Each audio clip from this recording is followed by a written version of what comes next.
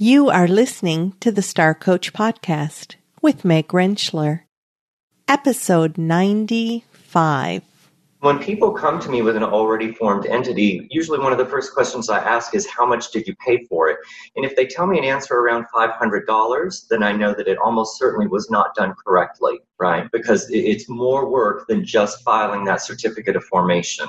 That gives you an empty shell of an LLC. But the asset protection actually comes from something called the company agreement, and it's essential that you have that document. Welcome to Star Coaches, the show for professional coaches that brings you coaching strategies, tools, and resources. Whatever your focus or niche, take a front seat weekly as industry leaders, decision makers, and innovators share their wisdom and expertise on the ins and outs of successful coaching. Now join your host, Meg Rentschler, as she connects you with your star coaching potential.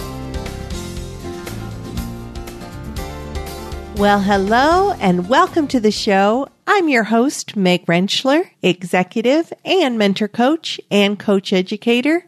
And we are going to do some educating today around asset protection and the dangers of being a sole proprietor without creating a legal entity around your business. We are joined by attorney Jason Amen, and I'm going to get to more information about our incredible interview and my gratitude to Jason for taking time out of his busy day to share with us. But first, I have to get on my soapbox for a moment. If you're a regular listener, you know that we are approaching our 100th episode. Actually, I guess even if you're not a regular listener, you would know that episode 95 is leading to episode 100. We have about a month before episode 100. And I've been sharing with all of you that I would even say I desperately want. I am so hopeful that we can reach 100 iTunes rates and reviews by the time we reach episode 100. Now, some of you are saying, I don't know how to do that. And I will tell you that you can go to starcoachshow.com, click on the link that says leave a review. It will take you to iTunes. You just click view in iTunes, and at the top, it'll say rating and review, and you just leave a rate and review for the show. So why is this so important? It's because more people know about the show when we have more rates and reviews. More people are drawn to the show and are able to learn from our incredible guests. So I'm passionate about the show, and I'm passionate about people finding out about the show, and that's where I can use your help. I've had listeners say, just ask Meg, and so I'm just asking. Thank you so much in advance. The other thing that I am so passionate about in getting people to know about the show is that if you know of somebody who would benefit from one of the shows and maybe they don't know about the Star Coach Show yet, send them a link, invite them to listen. I would hope that this is a resource that we can spread and share because of the incredible guests that are willing to come on the show and share their expertise with all of us. So speaking of incredible guests, Jason Amen is coming on the show today. He has been in his law practice, the law office of Jason Amen, since 2011. His firm focuses on estate planning, probate, and limited liability company formation. Now, Jason is one of those incredibly nice people who is so smart that it just kind of blows your mind. Prior to opening his law office, he was a teacher of advanced placement macroeconomics. He has a broad range of business and technical experience, including financial software design and project planning. He has this varied background, and it all leads to him being a incredibly brilliant and nice attorney. And he happens to be my attorney as I recently established my LLC. Now, as I say in the interview, I've been in my own business since 1990, but I only recently created an LLC because it seemed like the right time for me to do that. And Jason's going to share some of that information today around how do you make that decision and what are some of the benefits that come from creating that asset protection through a legal entity. It was lots of fun to spend time with Jason, and I so appreciate him taking time because I know his business is incredibly busy. But I want all of you to be able to gain from his wisdom. So let's go to our interview with Jason Amen.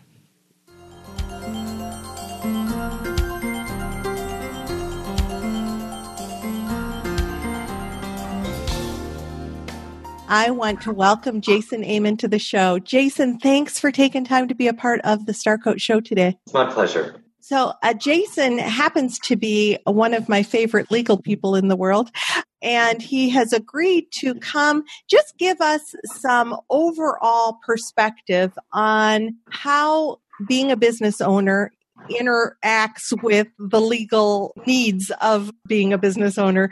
And so in that, I'm going to have Jason give a little disclaimer. Jason, you are here to kind of give us perspective, but you're not legally representing our audience. Okay, good. So just for informational purposes only. Good. And Jason happens to be the attorney that I work with to protect myself and my business. And I originally went to Jason a couple of years ago and said, Jason, how do I even know if I should form an entity for my business? And so Jason, if somebody is going into business for the first time, or maybe they've been in business, but they haven't formed any entity at all, what are some of the things that they should be thinking about? Right. So here's the thing, whenever you have a business, the concern is liability. And if you just go out into the world and you're conducting business, maybe you're doing that under an assumed name certificate, which is called a DBA, doing business as. Yeah. When you're doing that, the problem is that all of the business's liability attaches to your personal assets, and vice versa. You could have personal liability. You crash your car into something that cost a lot of money, and then your business's assets are at risk as well. And so fundamentally, entity formation is an asset protection strategy. And there are two different ways to go about asset protection. One is entity formation, which is what I do, and you pay upfront for it. There's an upfront cost, but not a lot of ongoing expense. The other side of that coin is insurance, where you don't really have an upfront cost necessarily, but every month or quarter or year, you're having to pay for that in perpetuity. For most people, a combination of those two things is where they want to be.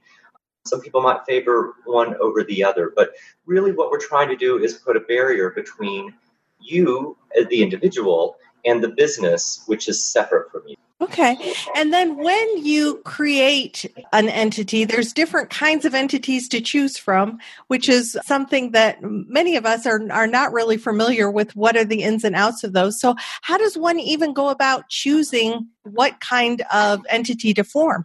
For most people, an LLC is the best solution just because it's less expensive to form and it's less maintenance, less hassle going forward.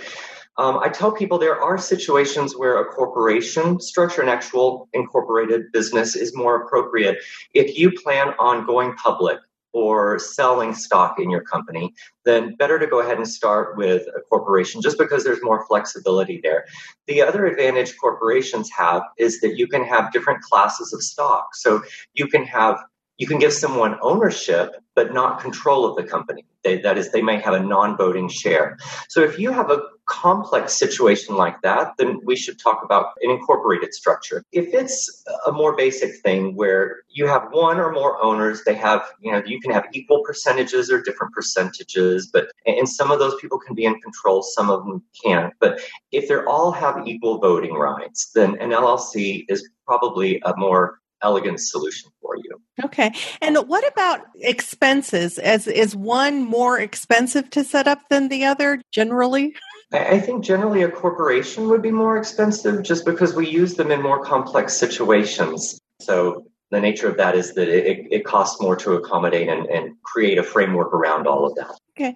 And since, many of our audience might be in that place of being new to set things up and thinking about costs, what about some of the sort of ongoing costs that a business owner would want to factor in if they choose to form an entity versus, if they're not, obviously they're taking on the liability if they don't, but what are some of the built-in expenses, if any? Sure. The first thing I want to say about expenses is that when you form an LLC, there's a $300 filing fee with the Secretary of State. And when people come to me with an already formed entity, usually one of the first questions I ask is, how much did you pay for it? And if they tell me an answer around $500, then I know that it almost certainly was not done correctly, right? Because it's more work than just filing that certificate of formation. That gives you an empty shell of an LLC. But the asset protection actually comes from something called the company agreement, and it's essential that you have that document. So that's one thing to say about cost. In terms of ongoing expenses, there aren't really a lot. So forming an LLC means that you have a separate legal entity now. It's going to have its own taxpayer ID number, and that means it's going to have to file its own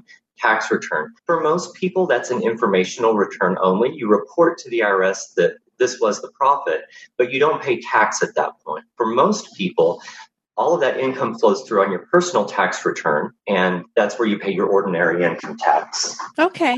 And what about things like, do you have to pay a franchise tax or any kind of like a fee to be an LLC or to be a corp? Right. So you have to file a franchise tax return with the Secretary of State every year and consult your tax expert on this. My understanding is that you would have to have receipts around $500,000 or more before you would actually owe a tax. But I do know that people get into trouble if they don't file that report with the comptroller. Okay. Yeah. And I do apologize. I know that taxes is not your specialty, but I had heard that. So I thought, let me ask Jason about that. So I know you really specialize in LLCs. And what is the unique value of that? I know you to know that you would do that because there's a benefit to people from that entity. Well, just that it's very good at giving the asset protection that people are looking for without a lot of headaches. So there is a requirement that you have an annual meeting. And so this can be, my interpretation, my accountant's interpretation of the law is that can be anywhere in the United States. So mine was on the beach in Miami this year, and I considered that part of the trip to be deductible. So you have to have an annual meeting, but other than that, not a whole lot. Okay, good. So when you form an LLC or a corp or whatever, you've got to begin to keep your records differently. What are some of the expectations for record keeping? Right. So what we want to talk about here is something called piercing the corporate veil. So you can go through all of these motions. A lot of times people just file a certificate of formation with the Secretary of State. But the way we phrase it is that if your business is just your alter ego, then the courts are not going to give you the protections that you're looking for. You really need to treat this, even if it's a one-owner LLC, you need to treat it like it is a separate legal entity. It needs to keep separate books and records. Don't commingle the finances. Don't ever pay your personal expenses from the LLC. Keep that clean and separate and document all of that. Okay. So a separate bank account under the LLC's name. If you're bringing in money from your business, hopefully you're bringing in money from your business that goes into the LLC account, and you have a separate account and this might not be what you do, but I'm just curious, how would you recommend that somebody pay themselves then out of their LLC? Sure. This is very important. There are two ways to get money out of the company.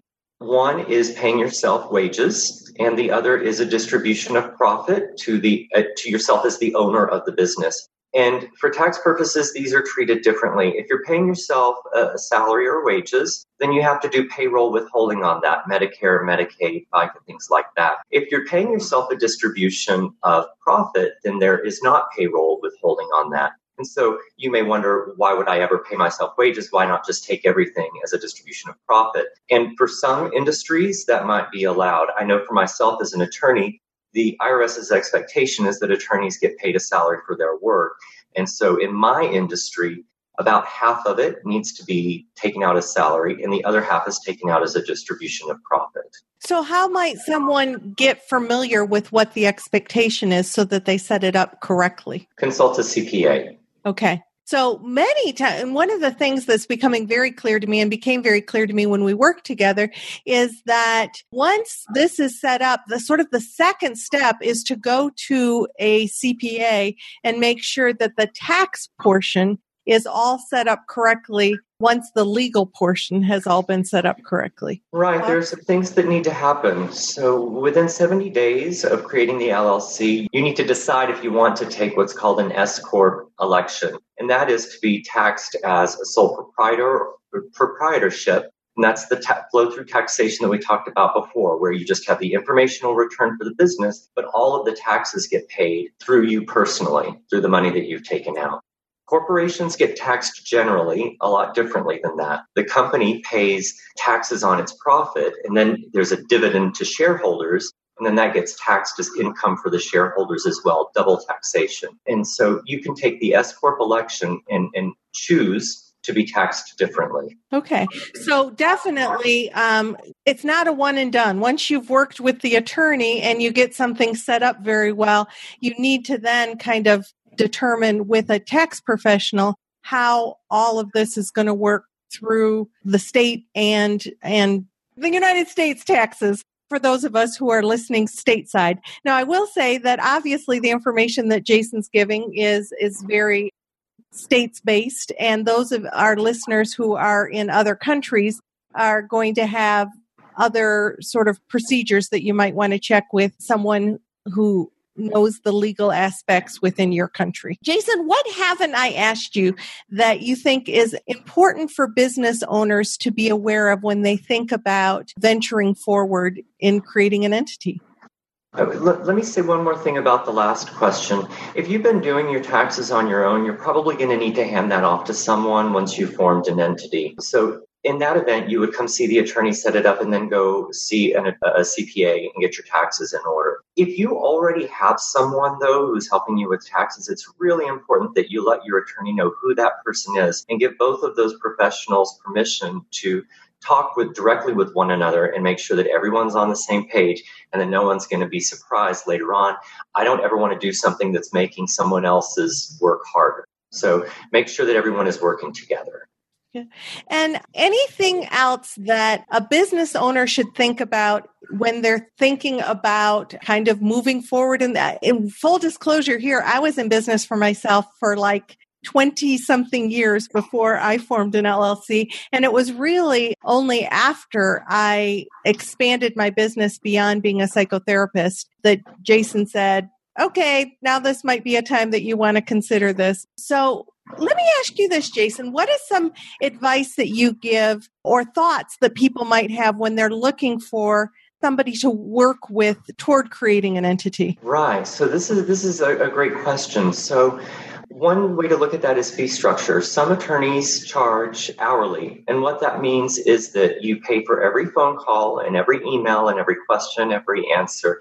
We reduce our day to 6-minute increments, and the expectation is that someone's going to be paying for all of those time slots, right?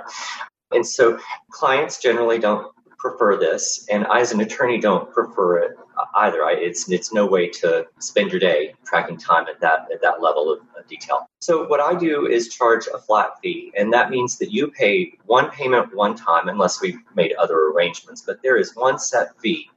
And if there is a filing fee, I'll take care of that. If there's a reporting fee, I'll take care of that. And then we don't have to worry about how much time it's taking. You can make as many changes as you want. The idea is that we get to a good end result and that you understand where we've ended up without having to worry about necessarily how long that takes. So that's one thing to consider. Another thing you might consider is, do you want a large law firm or do you want a small law firm?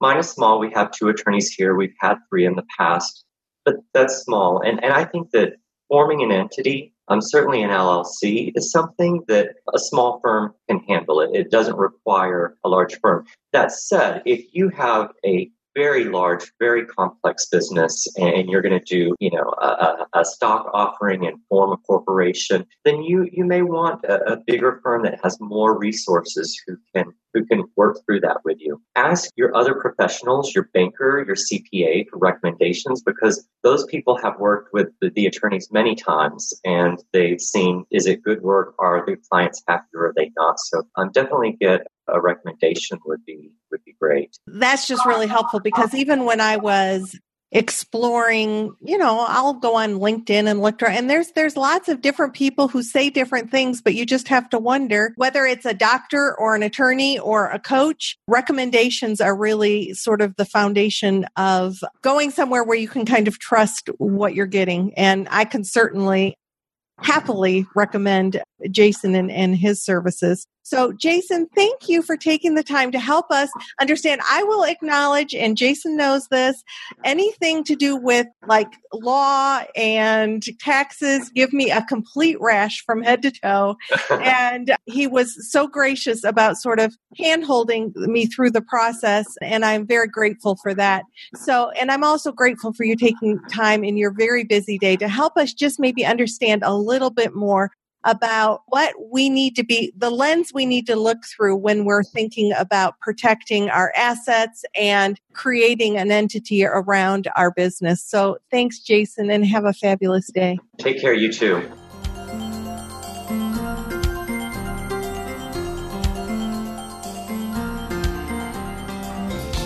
Now, I wasn't actually kidding in the interview. For whatever reason, I have this screwed up paradigm in my head around legal aspects of anything, along with taxes, that just absolutely get me in a tizzy. So I am very grateful to Jason for coming onto the show and talking to us about something that makes me very uncomfortable, yet he does such a very good job with. If you'd like to know more about the law office of Jason Amen or about the show, go to starcoachshow.com and get information about Jason on the resource page. Sign up for our ongoing book giveaway on the contact page, and do a little search around the site. See what's available that you might want to know more about. And remember, I am so close to episode 100 and I need more rates and reviews on iTunes.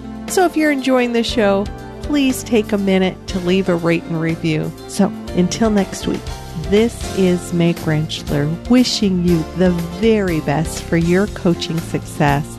Have a fantastic week. Thanks so much.